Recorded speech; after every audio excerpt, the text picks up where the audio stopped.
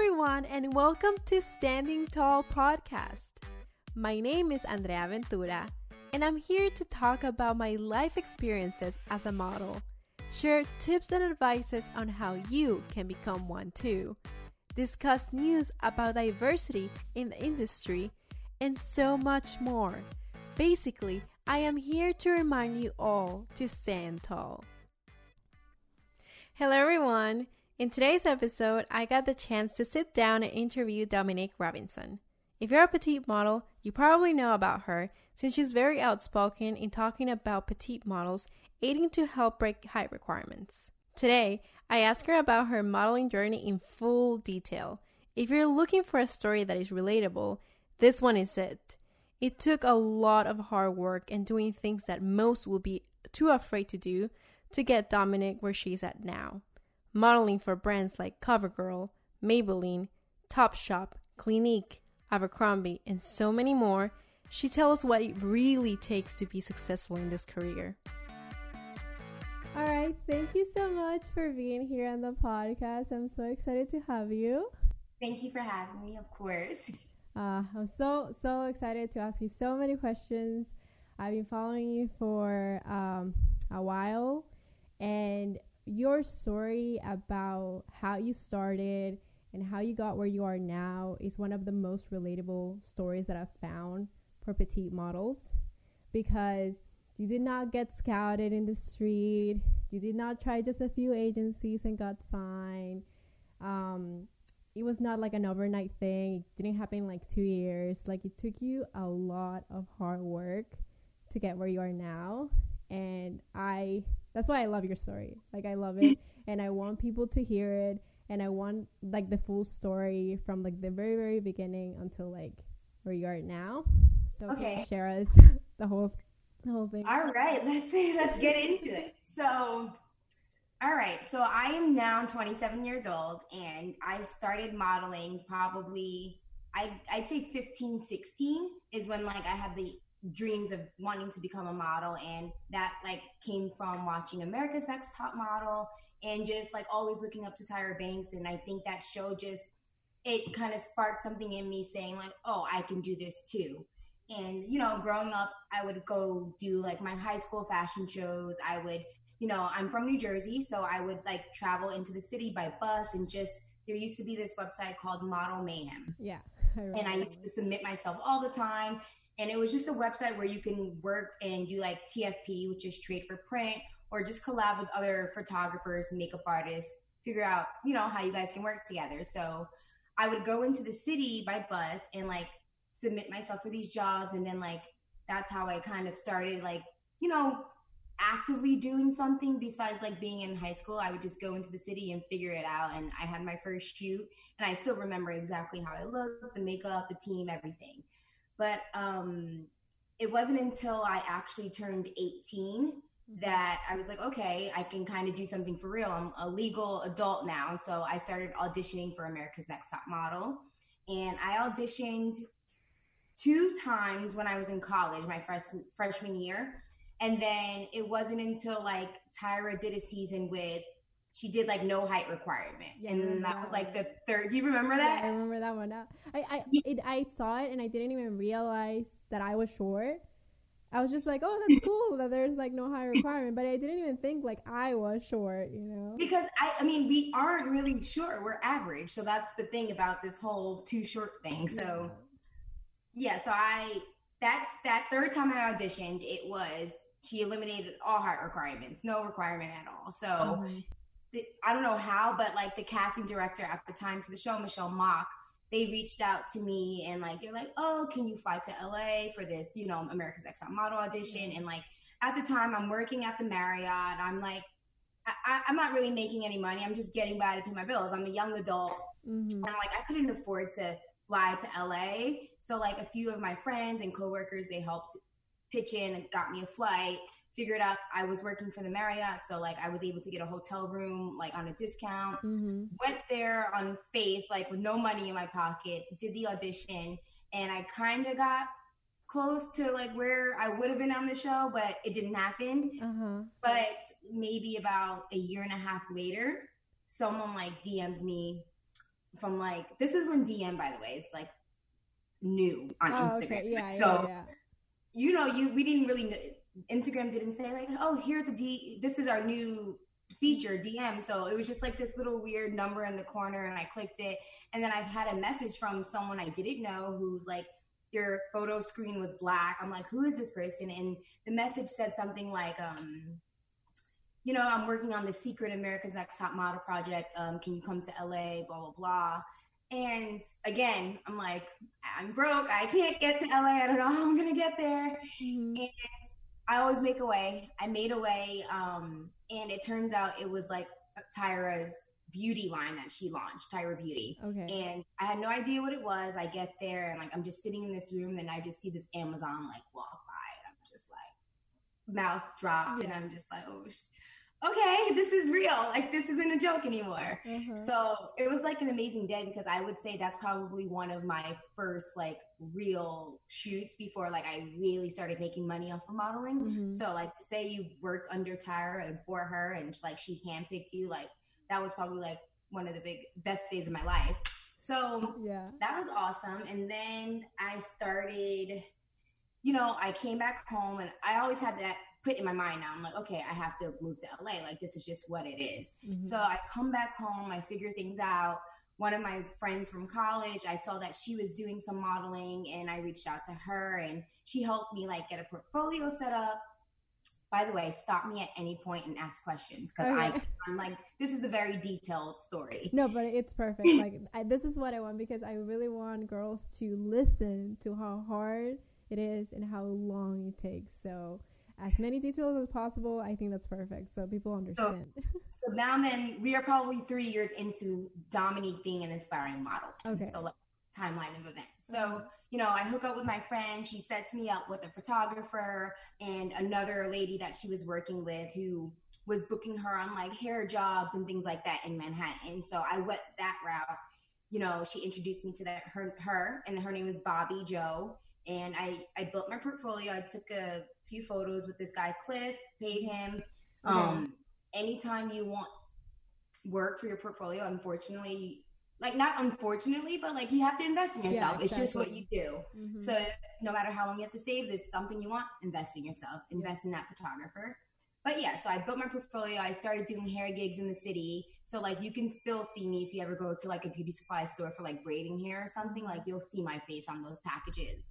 But that's how it started. And then I just always wanted more. And then after that trip in LA, working with Tyra, I had made a friend on set that day. And like, we would stay in contact. She lived in California. So she'd just always be like, hey, Dom, just move here. And like, just really just like pushing me to go, go, go. And then like, I finally was like fed up with like my life in New Jersey. I was like, not that it was a bad thing, but I had a boyfriend. It was just we were just very comfortable with each other. I was working at the Marriott. I was working at Hooters, and I was just working, and just doing my modeling here and there. Like, it was always my number one priority, but I just felt like it didn't like kick off. Yeah. So I just made a decision one day, and I was just like, I'm moving to LA in like 3 months. And I literally packed my car up, and I invited a friend to come with me. And she, at the time, was a fitness instructor and was really big on like fitness. So I was like, let's just plan together. Like, I wanted that support person with me. Yeah. So I kind of like, I persuaded her to come, and I was like, look, I'll be your guinea pig. You'll be my fitness instructor. Like, we can do this thing together in LA. Like, I got you, you got me. That's all we need right now. Like, we're good.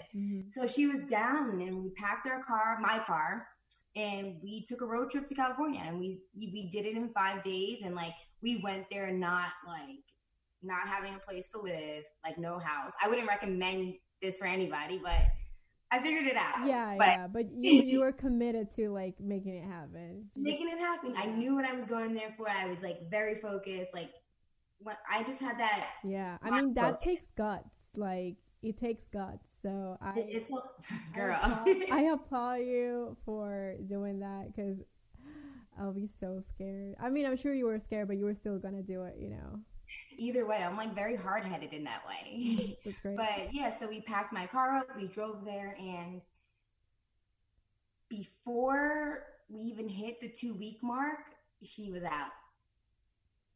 And I had a decision to make. I either stay or I go. And if I go, it's like I have to drive my car back. So I'm on this single road trip alone now. So I stay and I figure it out. And maybe a few weeks after being in LA, I don't know if you know the blog XO Nicole. No. But it used to be Nicole Bitchy. It used to be more of a gossip blog, but then she changed the route she was going with it, and she made it into more of a women's empowerment blog and like something positive. Okay.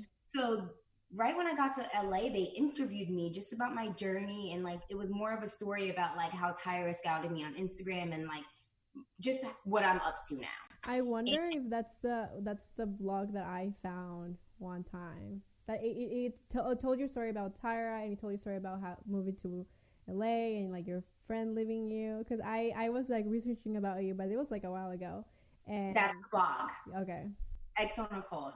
So that article came out, and you know it went viral. Like Tyra posted it on all her social platforms.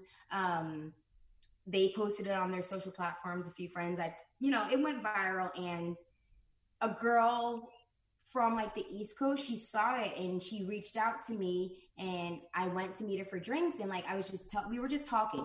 Mm-hmm. Like I was thankful to know somebody, like meet someone else in California. Like I'm alone. I'm this young girl alone. So it was nice. Like we were able to talk and have real conversations. And like I was explaining to her my living situation, because at the time I was still technically an employee of Marriott. So I was still using my Marriott discount, and that's how I was like having shelter. So wherever there was a discount, that's where I would drive to sleep that night, basically. Yeah. So like, she's like, oh, my friend just bought this condo and I think she's renting out a room. And it just like kind of all fell into place. And I started renting this room in North Hollywood from, a friend of this girl I met randomly from this article she read about me because she thought I was inspiring. So like things just kind of fell into place. I'm not saying like it wasn't hard, and like I went through so much things, like, like typical things. Like I still didn't have money, so I'm struggling there. I'm going to open casting calls. No one's accepting me. My car gets repoed. I get a bunch of parking tickets. Like anything that you can imagine that was thrown at me in LA got thrown at me in LA. And there was nights I cried. There was nights I slept in my car before it got repoed. Like then I got a hosting job and I started making more money. And like the company I was hosting for as a restaurant host, it was a very big like LA like hospitality group. So like I met a lot of like important people that would come in. Like it was just a good networking thing. Like it was a good side hustle. And then I also knew that like modeling was the number one priority. So I needed to have a job that was at night. Okay. After 5 o'clock, after 6 o'clock, because I need my days open for whatever castings. But I was before in agency, I was on lacasting.com submitting myself, wake up every morning like clockwork, scroll down everything that there's, and I'm like, yep, submit. Like it's really a hustle when you're not signed, and you gotta like, you're the only person that's gonna vouch for you, so you gotta do all the work. So over the course of like that first year and a half, everything going down, homeless, car situation, money, subletting here and there, like I finally got signed after a year and a half of being in LA, and I signed to Wilhelmina. Yeah. Which was like a huge deal for me, because when I was like going to open casting calls there, they were always kind of like interested, but not really like fully committed. Yeah. So it was just never a yes. And then because of the job I had working in nightlife, one of the promoters that I ended up being friends with, like it was so random. One day, like he just invited me out to this Adidas event. And I was like, sure, why not? And I had work that night, but I went before work, and I was just there with him hanging out. And a scout from Wilhelmina came up to me, and she's like, hey, like, are you signed? And I was just like, no. She's like, oh, I'm a scout. My name's Vivian. I'm a scout with Wilhelmina. I love your look. She gives me her card and everything. And I'm like, this is crazy, because I've literally been into Wilhelmina so many times. And now I'm just like doing me, not even like trying, just being myself, and I get scouted. So like I did get scouted technically, but it wasn't peak. I don't know how. Yeah. You know what I mean? Yeah. Like, Yeah. How many times did you try for that? Like, say, like a year and a half. How many times did you try? Like, I how many went times did you attended the Wilhelmina open call until that one? Wilhelmina specifically 3 times. But I went to other agencies. I went to LA Models. I went to, at the time it was Bella Agency. Yeah. But now they're State Management, I believe. Right.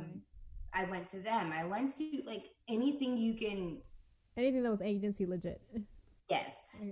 Even before signing to Wilhelmina, I did sign, like, this guy messaged me via LA Casting, and it was kind of like of a scam in a way because he wasn't very professional, but like I did work like a job or two with him, but like I don't think I ever saw the money for it. Yeah, through LA Casting. So you just have to be careful with those kind of people because you don't really know. His office changed, and I was just like, what is going on here? But it was more of a talent agency versus like a Wilhelmina strict modeling agency. So basically, after getting scouted that night, Wilhelmina brings me in a few times. Like, even after being scouted and going in for the meetings, I went into meetings 3 times before they actually signed me. They wanted to see my natural hair, then they wanted to see my hair with a wig on or like straight or whatever, and then they wanted to like have me meet the team, and then they finally signed me. And I was just like I cried.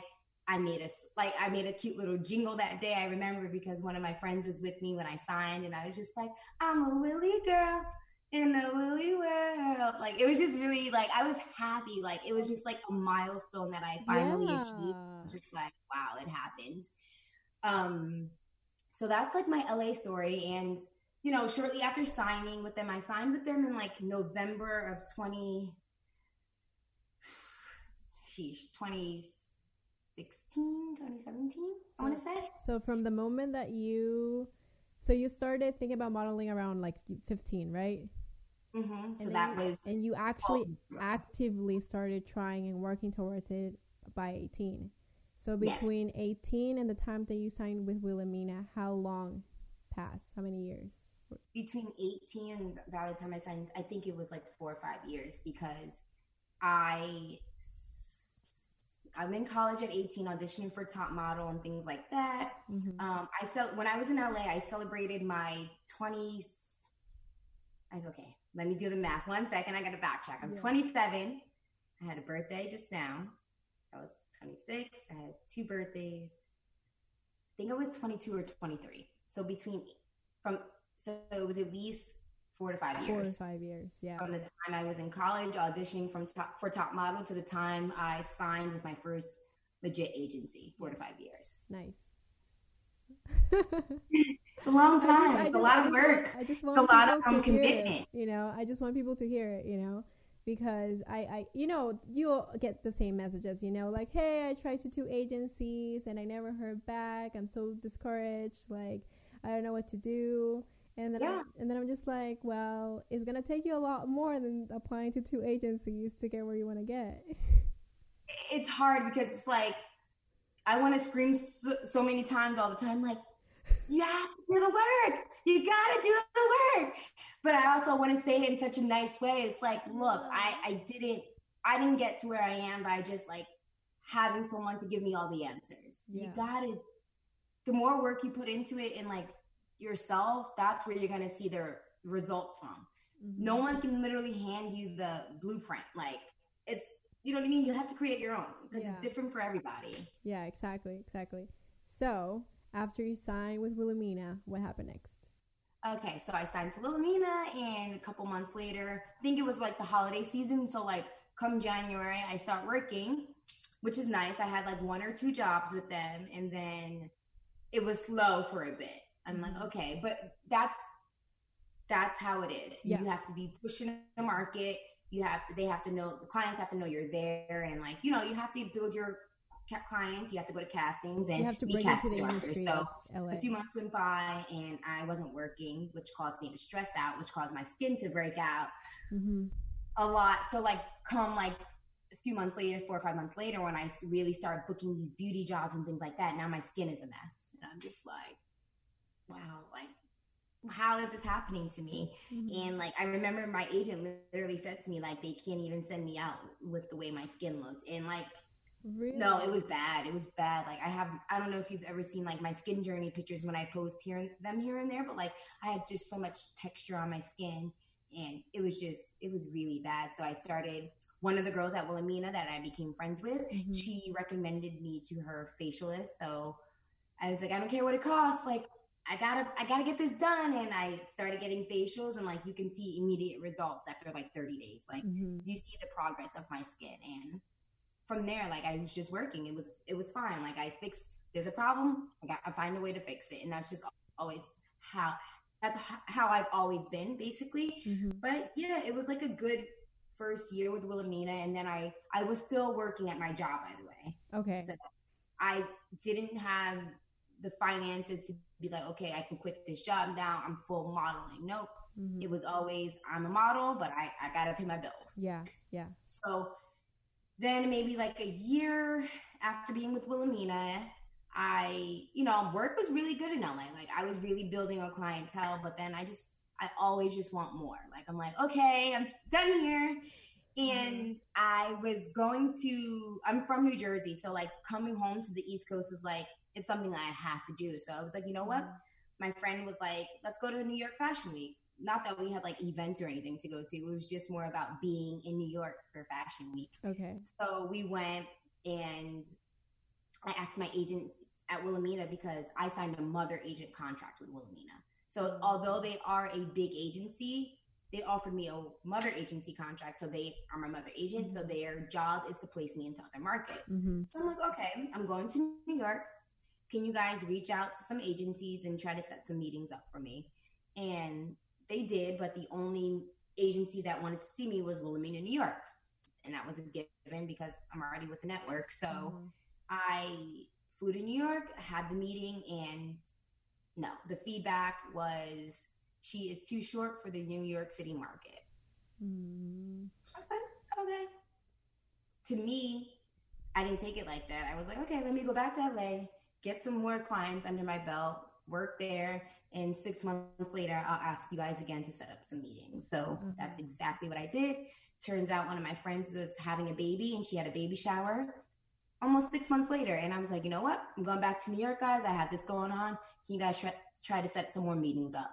And at the time, the agent that was representing me, her response to me was, you know, babe, like we just tried this. You heard what the feedback was last time, that you were too short for the market, like very discouraging. And I was like, yeah, I remember they said that, but like, can we still try again? Like, thank you. And, they set some meetings up for me. And at that time, I think I had maybe 3 or 4 meetings, which is better than one. And even Wilhelmina, New York wanted to see me again, which was odd to me because I'm like, you guys just said I'm too short. Yeah. So go back, do the meetings, and I met with Women 360 Management and all the agents under that office, which is also Supreme and Women Management. Yeah.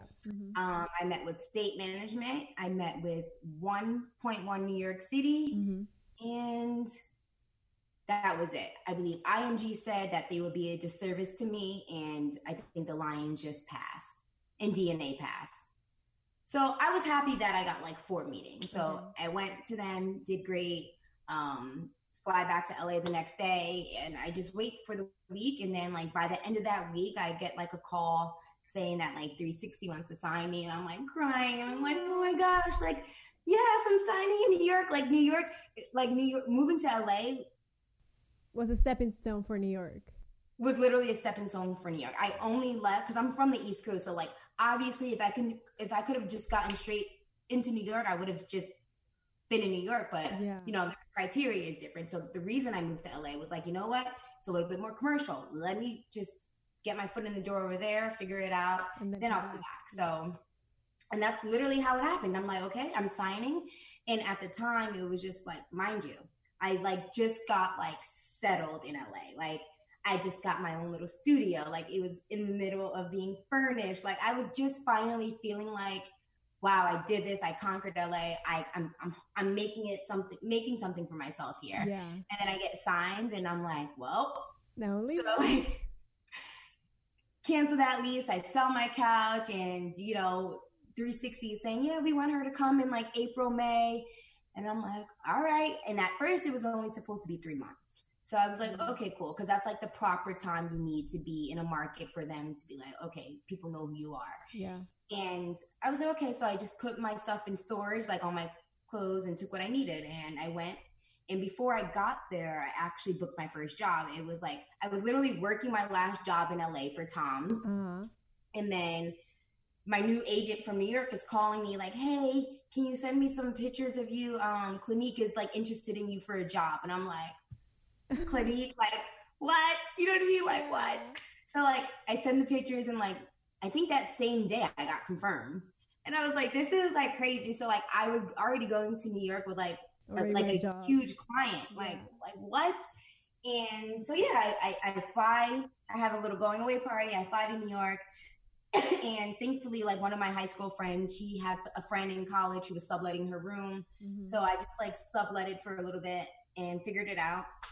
And I worked that first week I got to New York. I worked my first job for Clinique.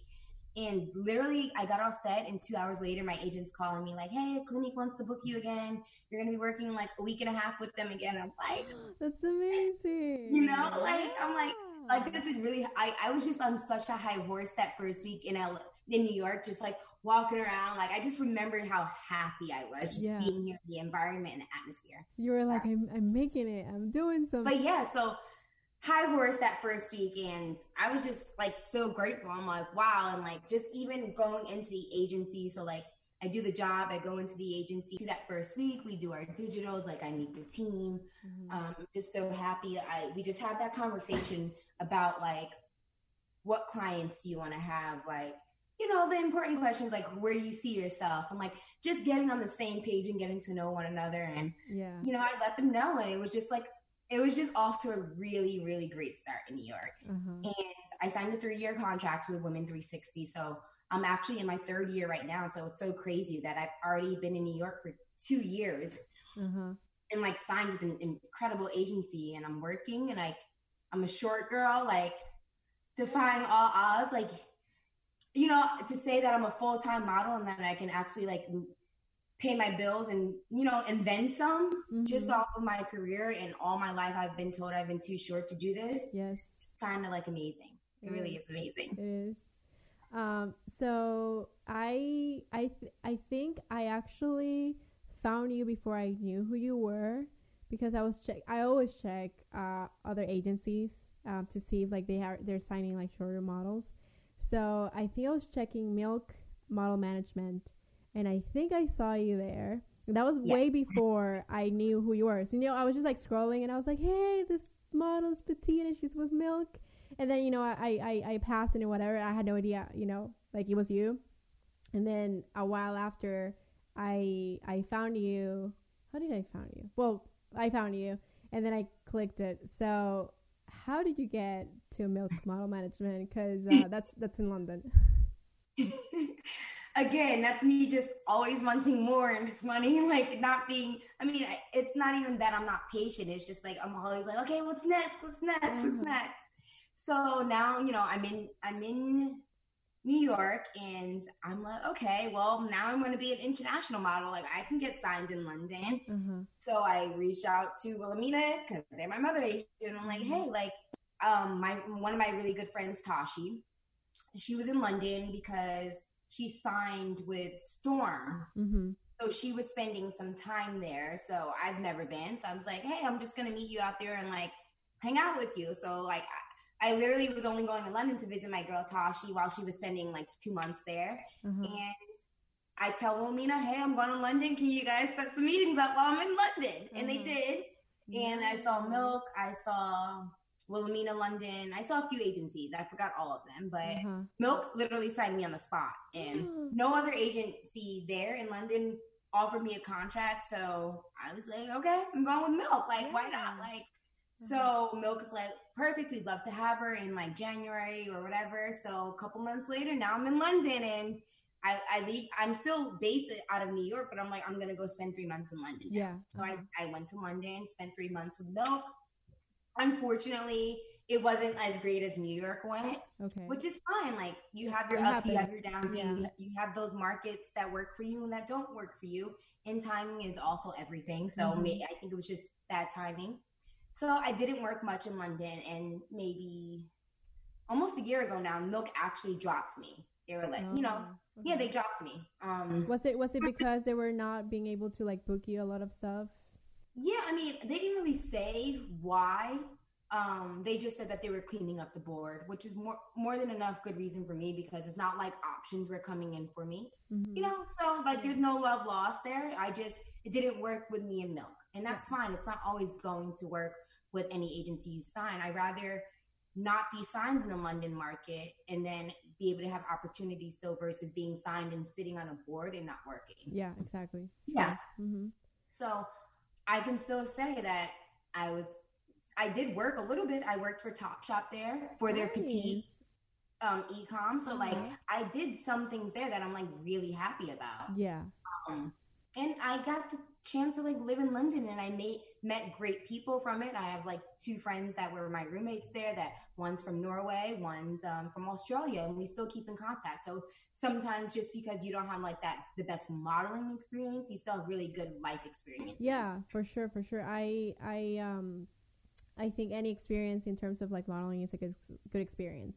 Like even if you don't make the money, even if you don't get signed, even if you don't book the job, like whatever you did is gonna help you. You know, it's gonna make you like build a little bit more confidence, or it's gonna prepare you for the next step. Like it's always a good thing, even if you don't get exactly what you wanted.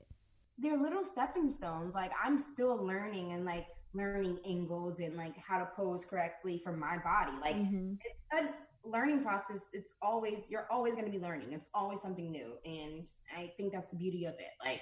Yeah, yeah, Like you don't stay the same. We're the actual, like, I guess, we transform. exactly. Yeah. And is Wilhelmina still your mother agent, or do you switch? No.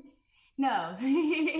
I've gone through a lot in the last few years, a lot of business decisions, Mm-hmm. because we have to remember it is a business at the end of the day. Yeah. As much as it's like glitz and glam, it's a business, and like you kind of have to make the right choices for yourself.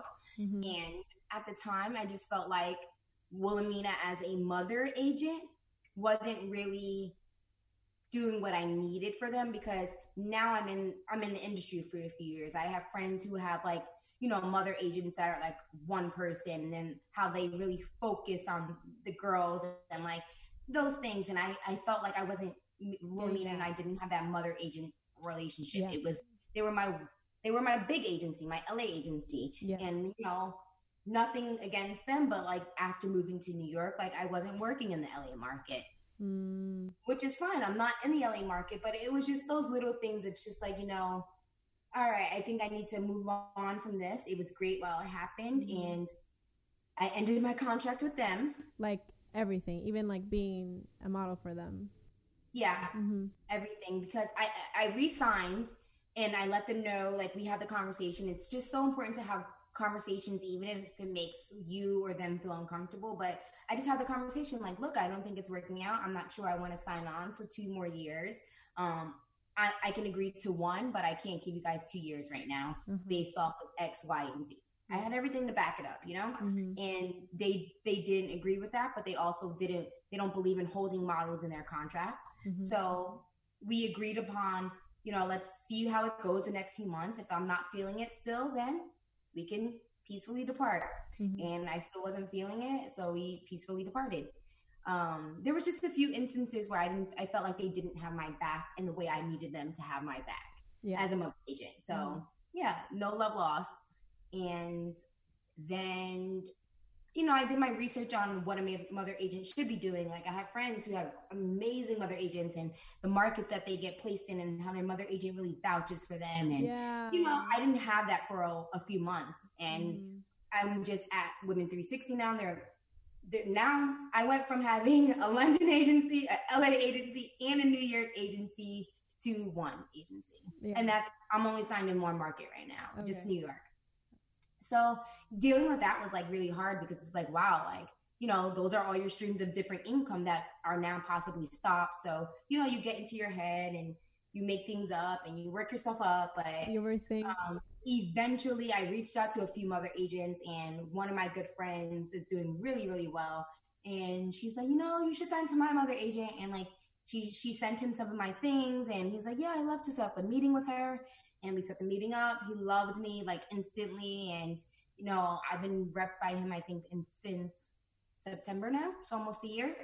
Oh, so And technically. yeah, he's been doing like, he's gotten meetings. He's gotten me meetings in LA market. He's been pitching me to other global markets. He's the one who sent me to Korea. Okay, that's going to be my next question. Go to the next question. Okay, so you went to Korea. Yes. So I want to know, like, how was that thought process for you? Like, did you make the choice? Was your mother agent that advised you to do that? And overall, how was the experience? Okay, so I didn't make the choice. No, I trust my mother agent in his judgment and his knowledge of the industry. Mm-hmm. And he said, basically, when we met, it was more like, okay, this is what I'm doing. This is the money I'm making, but this is also what I want to do. And I wanted to also do fashion. So he saw me as that fashion girl too. And he's like, okay, let's prove a point. You're not too short. We can do, you know, you can pose like this and this and this, like teaching me, not giving me a lot of knowledge. He goes, you know what? We got to get you to Korea. You know why? Because their productions are amazing. They have amazing artists. You can get some high fashion tests in your book. Hopefully we can get like a Vogue Korea or something like that. He just had a vision and a plan. Yeah. And I was with it. And I was like, okay, Korea, cool. Like, never been there, but I'm down to do it. Like, it's a life experience. Like, I got part of the reason I love modeling is because I always wanted to travel. So it makes it like easier. Like, I can travel for my job. Great. So that's why I went to Korea. The thought process of going, I wasn't like scared or anything. I knew it was like such a foreign country and a whole different continent. Never been to Asia. Like, they don't speak my language. I don't speak their language. So it was just going to be a learning process and something that I was open to. Like, why not? It's going to make me a better person at the end of it. Yeah. So I went. The agency I was with in Korea was Ever Models. And I was supposed to be there on a 65-day contract, but COVID happened. Oh, yeah. I remember so that. I was there for about 2.5 weeks before having to leave, like, because I didn't know if I would like get shut out of the country or what the case was. So I had to make the decision to leave, or I probably would have been stuck for a while there. Yeah. But getting there and arriving there, like, of course, I'm like one of the only Black girls. Like, actually, I was the only Black girl, not one of the only. I was the only Black girl. Definitely like a culture shock. But like the agency was welcoming, but they took my measurements like day 2, height, weight, bust, hips, waist, all that stuff. And my measurements that my mother agency sent them, as far as my height, did not measure up to what they measured me as. It was about like a centimeter off, 2 centimeters off, which is like not even really an inch, I think. Yeah. But they were like making a really big deal about it. Like, you know, he didn't tell us you were this short and we're going to send you home if you don't book a job in 2 weeks. And like that day I cried. I'm just like, I literally cried at the agency. You know, I get off this 13-hour flight. And I'm so excited to be in this new place, and I'm being told I'm too short. And for me, it was like, wow, like I have all these things under my belt, all these jobs and clients that I have, and I've been working so hard for all these years. And I go to a market, and they're still telling me to my face that I'm too short to do this. Oh my God! And it was just like, you know, we have our down moments, and that's okay. And I had a few down moments in Korea. Korea was like a lot of down moments actually, because the way the castings work there, it was, we go to group castings if you're selected, and then like they're speaking in Korean and you don't know what they're saying, and then it's like, okay, you change. And like they would never, that first week I would have like 7-8 castings a day. Oh, really? And I didn't understand why I would be at these castings, but then they didn't want to take a picture of me or see me in the clothes. I was just, so like, I think it happened like 3 or 4 times in a row in one day. And I was just like so over it. And I was just like, it messed my confidence up so much. I was just like, what am I, like, I was just, it was sad. It was sad that first week and a half, like that first 10 days in Korea was sad for me. Like just even like living in a model apartment, never did that before. Cause I'm used to having my own space. I've worked so hard to like, I think I just moved into my apartment in like January before. Yeah, I remember that. I was like, you guys, I just moved And then I see again your story like a few days later. Guys, I'm going to Korea. And I was just like, she just literally moved to a new place and she's leaving. Literally, so like I felt like I worked so hard to have what I have now, and then I come to Korea and I'm just being treated like I didn't work this hard, and I'm like, I can be home, my beautiful apartment that I paid too much money for in New York, like, but I'm home, I'm in this apartment that's filthy with all these girls who, you know, everyone's different. Like, yeah, eventually we opened up to each other, but I was also the oldest person there. Like all the girls were 14, 15. 16, really? 17, 18, like, and I'm a 26-year-old girl who's like, you know, it gets a sense of like, you know, I felt lost. It's like, well, am I supposed to be here? Like, is this really like part of my journey? Like, am I supposed to be in Korea? So yeah, love Korea. I wish I could have stayed and finished out my contract, because I did, by the way. I ended up booking a job the second week. And like that client booked me 3 times that week. And like I booked a, was it Adidas, not Adidas, like a Puma campaign, I think. Okay. But then I left. I chose to leave before the campaign shot because they changed the date of it. And I was like, I don't feel comfortable. I have to go, because like the numbers were just, the COVID numbers were going up and up and up. Yeah. So I just left and I didn't do the campaign, but I left Korea making 0 money. It was all an investment. Every dollar that the agency invested in me for my flight, my visa, all that stuff, the 3 jobs that I worked there literally covered that. So I left with no money. I hate to say loss. It wasn't a loss because I've learned a lot of things, but I didn't leave with money. And it was only like I spent a lot of money in 2.5 weeks of just being there. Because, you know, a flight to Korea, you're paying $3,000 round trip almost. Like, it's expensive. Yeah. And then you have to pay for the model apartment, because also like really expensive for her, like even more expensive than just like getting your regular place. They charge you for the model apartment. They charge you for transportation. They give you money weekly. I don't know if this is all agencies, because they didn't do this in London, but like they give you money weekly, which is just goes on your account so you can buy your groceries and everything. But once you start working, all that money, they take it from your checks. So you don't really make anything. And they take 40%. 40. Yeah, so it's like, that's even insane. If you make something, they still make more than you. So it's a different market. So like if I was able to get like a few tear sheets and like some great fashion images, I would have been so thankful, but I didn't. Because it was so quick. But they did say that I'm lovely and that they would always have me back. So maybe in the future, but I don't know. We'll see. So they changed their mind about you being too short after all? Right, after all, too short for what? Yeah, basically. That's awesome.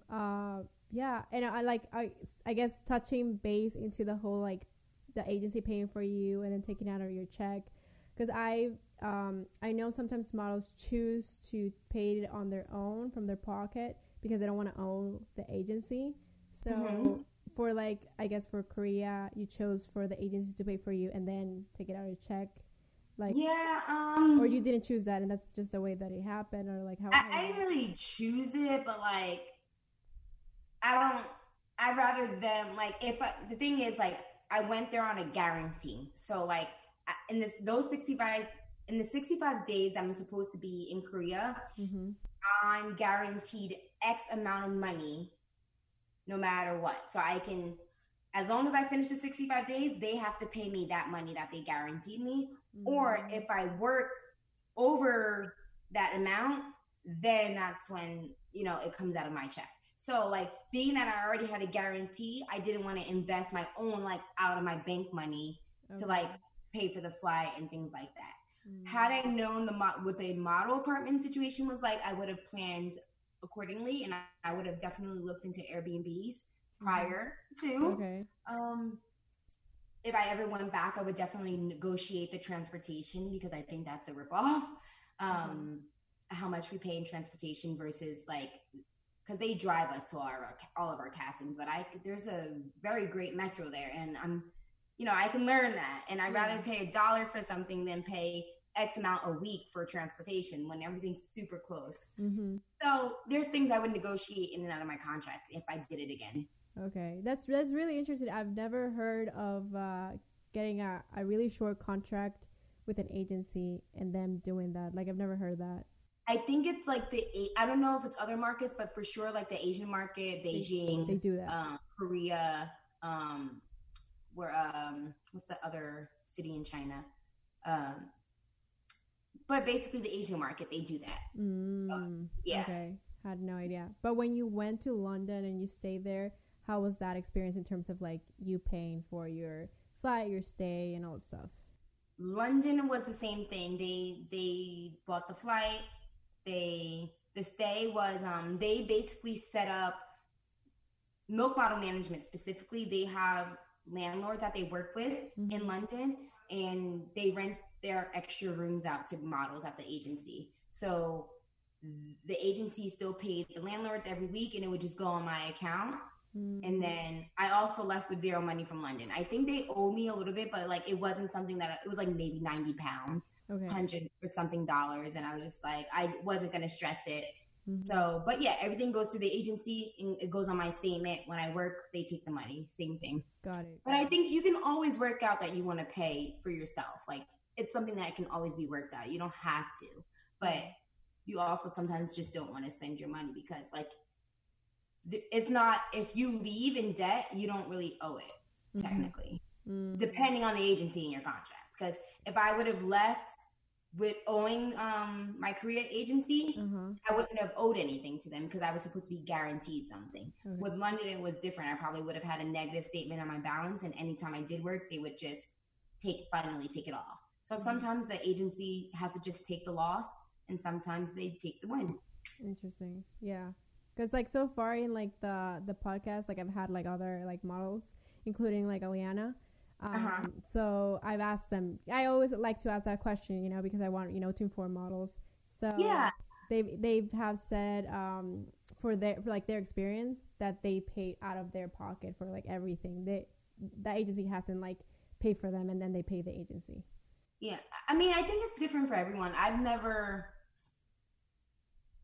just them. Yeah, no. I'm just saying, like it's really nice to hear like other experiences, so people know. Yeah, you know. But if you're confident that you'll work in a market, like I think like no agency is gonna bring you somewhere if they're not even confident that you're gonna work at least 1 or 2 jobs to pay them back. You know? Yeah. So it's great that if you can afford it, but you might not make it back then, and then you're just it's your loss versus their loss. So I think it's just experience and what you prefer. Yeah. But like, you know, when I bought my ticket to London for meeting agencies, that was an investment in myself. Like certain things you invest and certain things you let them invest. Yeah, no, for sure. I think it also depends on like the type of agency, how big it is and things like that. Because some agencies can't do that, or they're not really thinking of doing that with you, you know? Like, and sometimes you're the one that has to take the investment and say like, okay, I am going to buy the flight and I'm going to pay for the rent and check that market out and see what happens.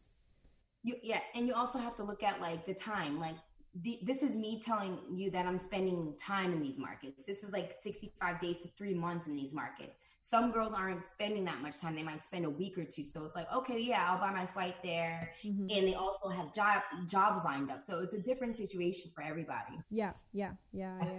I interviewed Miriam, like she's Miss Universe Germany.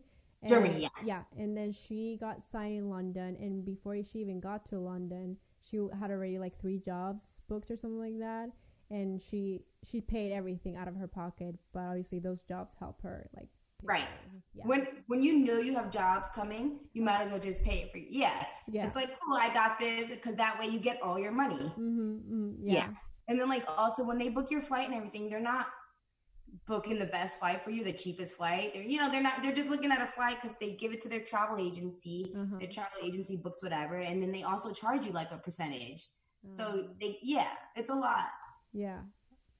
I've heard, I can't remember who it was that said this, but yeah, I've heard that when an agency buys you a plane ticket, it's not like the best seats or the best ticket that you get. You're just getting whatever.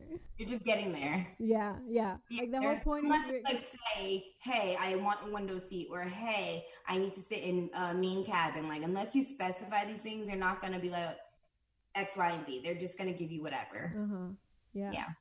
So now that you've had like all the experience and you're like based in New York and with Women 360, what are usually the type of jobs that you do? A lot of beauty jobs. Like, yeah, I mean, I saw you on CoverGirl today, and I was so happy for you. So happy. Thank you, girl. I did like. I feel like I've almost worked with every beauty client except for maybe like Estee Lauder and L'Oreal. Like, I've worked for CoverGirl, I've worked for Maybelline, I've worked for Urban Decay, I've worked for Clinique, I've worked for Becca, I've worked for Benefit, I've worked for like just so many. Like, I'm just like, when am I gonna get a contract from one of these people? That's like my next thought. That's my next thought process. But I'm a beauty girl, and honestly, I wouldn't change it for the world, because a lot of people think, oh, fashion this, fashion that. And I also used to think fashion this, fashion that. And I only wanted to do fashion because that's like what all the cool girls were doing. But beauty, commercial, and that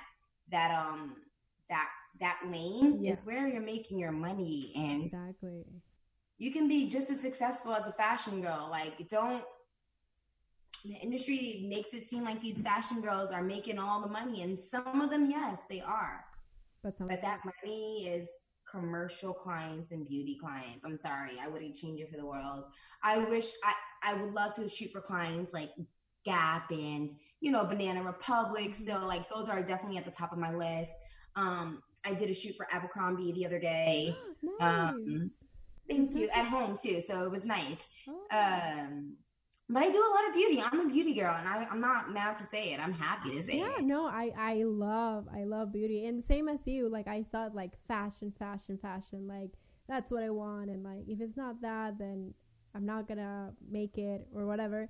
And then you start, doing your research and actually experiencing how much it pays and all that stuff, and talking to different agents. And you realize that, the commercial world is a really big fish, as big as the fashion world, and I think, like, we need to, like, teach people to not think that modeling equals fashion, and if you don't have the fashion, then you're not a model. And I think we have a lot of work to do with that still in the industry, because it's like, for somebody who does a lot of beauty, I do a lot of beauty, but in order for me to get a beauty contract, those types of clients want to see you doing fashion things as well. So it's like, I can do this so well, but you're still going to give it to the fashion girl because she's been in Vogue or she's been in this. And we got to work twice as hard. It's a difficult thing, because it's a love-hate thing. It's like, I know I can do this. Why aren't you guys letting me do this? Yeah, it's true, because I took Coco Rocha's model camp, and she was saying how the editorial work, like being on Vogue and those type of, like, fashion work, doesn't really pay that well or at all. But she at all. Yeah, exactly. But she does it because if she's doing really well with commercial, but then they kind of, like, don't really, like, kind of, like, forget about her because they haven't seen her on, like, Vogue or, like, a big magazine. So then she has to do that type of, like, free or lower pay work, so that she can get the bigger commercial work that pays more. So it's very interesting that you do, like, the free lower pay work to be able to actually get the commercial work that nobody really talks about, nobody, like, praises as much as fashion. So I think it's just, like, just people need to learn more, and we just need to put more information out there, like, hey, if you're not doing fashion, you're not, like, not successful, like, it's fine. Like, commercial pays a lot of money. Like, a lot of money. Yeah. E-com pays a lot of money. You just got to be a specific model to want to only do e-com. Like, e-com is tough. I've heard 5 days a week. Like, it's tough.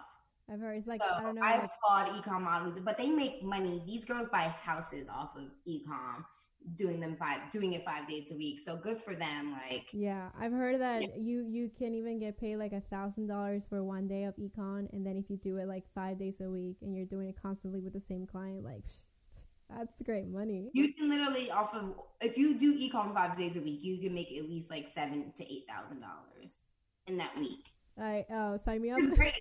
Like, that's the average person is making $8,000 a week, you know? Yeah. Although, like, you got to think about it, we're also not getting taxed on this money, so take about 30% off of that. So then if you do it the real way and you include taxes and all those things, and yeah, we are making what the average person. It's just a lot less. It's just easy money, I guess. But it's still hard on our bodies and everything, on our eyes, the flash. It's a lot. And getting to the point that you actually book those jobs, because you didn't start today and then tomorrow you're getting paid $5,000 a week. Obviously, that doesn't happen. Yeah, exactly. Yeah, so there's so many different lanes, but you know, I don't think you need to necessarily put yourself into a lane. Like, just do what you do. And if you want to work with certain clients, write those clients down and just have those conversations with your bookers. Yeah, exactly. I like, somebody asked me the other day, like, what did she ask? She asked kind of like, what do I need to do to like be able to like, you know, be a professional model and get where I want to get if I think she said she was like 5'4" or something like that, or like 5'2". And I told her, do as if you were 5'9". Just act the same way, you know, work on your portfolio as if you were 5'9", submit to agencies as if you were 5'9", do the exact same things. I mean, the worst that can happen is that you don't get exactly like the fashion jobs, but you'll get pretty far with maybe like beauty and commercial. I mean, working for Target is like a great client, and that's a great client to have. Like, I don't see anything wrong with that. Like, just to see yourself in a Target commercial or in Target is like an amazing thing. Like, anytime I see myself, I'm happy. I'm like, wow, like, look, I did this. Yeah. You know, it's just another milestone in your career. Mm-hmm. So now I want to talk about your movement, Too Short for What.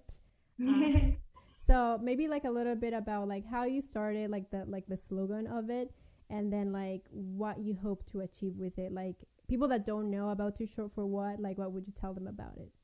Okay, so Too Short for What was birthed literally me prepping myself for New York City meetings the second time around. And I was in LA, and two of my girlfriends were over, and I'm just like, guys, I'm so excited about these meetings. I'm nervous. Like, what am I going to tell these people? Like, I need to set myself apart from all the other girls. Like, why are they going to like Dom? Like, why are they going to like me?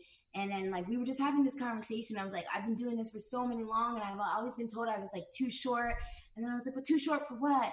And then my friend's like, yo, that's it. That's it. Too short for what? And it was just like that moment. We were like, ooh, we literally just birthed this thing, and it just was happening off of a conversation about me just being like super frustrated about what I've gone through and why I'm not where I wanted to be. So that's how Too Short for What was birthed. But it's literally my life. It's too short for what? Why are you guys telling me I'm too short? Yeah. What am I too short for? Like, too short to model sunglasses and use my face? Like, it's a legit question. So it just turned into more of an empowering thing. Like, I want to use this statement to empower other girls like myself, because I didn't have somebody to say like, guys, look, you guys can still do this. You can be short. Yes, there was Kate Moss. Yes, there's a few other shorter models, but there was nothing like, they were always the exception, you know? Yeah, exactly. The Too Short for What movement is a movement that I'm really passionate about. And I want other shorter models, petite models to know that they can do exactly what I'm doing. You just have to keep going, and like, don't let anybody tell you you're too blank for anything. It's like such a broad thing. It goes for like a little girl who wants to be an engineer, an architect, a coder. Like, don't let anybody tell you you're less than that. And that's really just, if you break it down, it's for everyone. Like me specifically, yes, it's modeling. And what I can talk about to pertain to my life and my journey is modeling, and how I was always told I was too short, but I did it anyway. So it's like, do it anyway. But it can also go for the person who wants to sing and be a musician, and someone's telling her that she's too blank for this. So it's just like, don't let anybody tell you that. Take your power back. Yeah. Take it. What's short? You know what I mean? Short is now positive for me. You know, and then it's just simple facts. It's also like, if you really break it down, like the average size women in America, they're 5'4". They're petite. So why isn't the fashion industry portraying that? Like, I'm not just saying it. I can break it down to facts too. You know, it's a real thing. So exactly, and it's not even like, I don't like, it's not even just like, okay, like it's the beauty idea, whatever. It's just like when we shop, like I'm sure it happens to you too and any other girl. Like when you shop and you want to shop for a dress or some pants, if they don't have a petite like section on the store, it's not gonna fit you. It's not going to fit. You know? It's too long. The sleeves are too long. The hemlines are too long. So it's like, why? Who are you guys making clothes for? Yeah, exactly. You can't just make clothes for the girls on the runway, because the girls on the runway don't represent all of America. They represent a fraction of 1% of America. Exactly. Of women in America, you know? So who's buying these clothes that you guys are selling to? Why do I have to, if I invest into a piece, why do I also have to invest in getting it tailored? Exactly. Why am I doing that? Yeah. I mean, and it's not like, okay, you can just like do it, whatever, you know, but it's kind of like thinking like if the numbers are there, like if the average woman is below 5'4", why is the clothes not made for the average woman? That's really as simple as you can put it. It's just like, why is it there? Yeah. And then it's like a lot of brands now, they have petite like I guess lines or whatever. Mm-hmm. But even the models who shoot the petite, they don't show it. They don't showcase a petite model shooting in their petite clothes. It's like, how can you offer a petite size but you can't even like show how it can look on somebody my size? Like, there's room for us in this industry, so like just let us do it. It's just like the industry can have, you know, so many different lanes and so many different lanes of diversity now, but like it's still like within body diversity, short girls are still like, height does not get talked about. And I'm like, y'all forget about height? Like, yeah, whenever, because I read, obviously before this like COVID happened, I always would read the it was like diversity like analysis that they will come up after every like New York Fashion Week or any like fashion week like in Milan or like Paris, whatever. And it was a diversity, they touch on like skin color, they touch on size, they touch on age, they touch on gender, and maybe like, no, I think that was it. But whatever they touch on, height was never addressed. Never. It was just not a thing. Like like it's just height. Like we're literally overlooked. Literally overlooked, no pun intended. Like we're looked down on. Like it's just so many different things, and it's just like, why? Yeah. Like all my agents are short.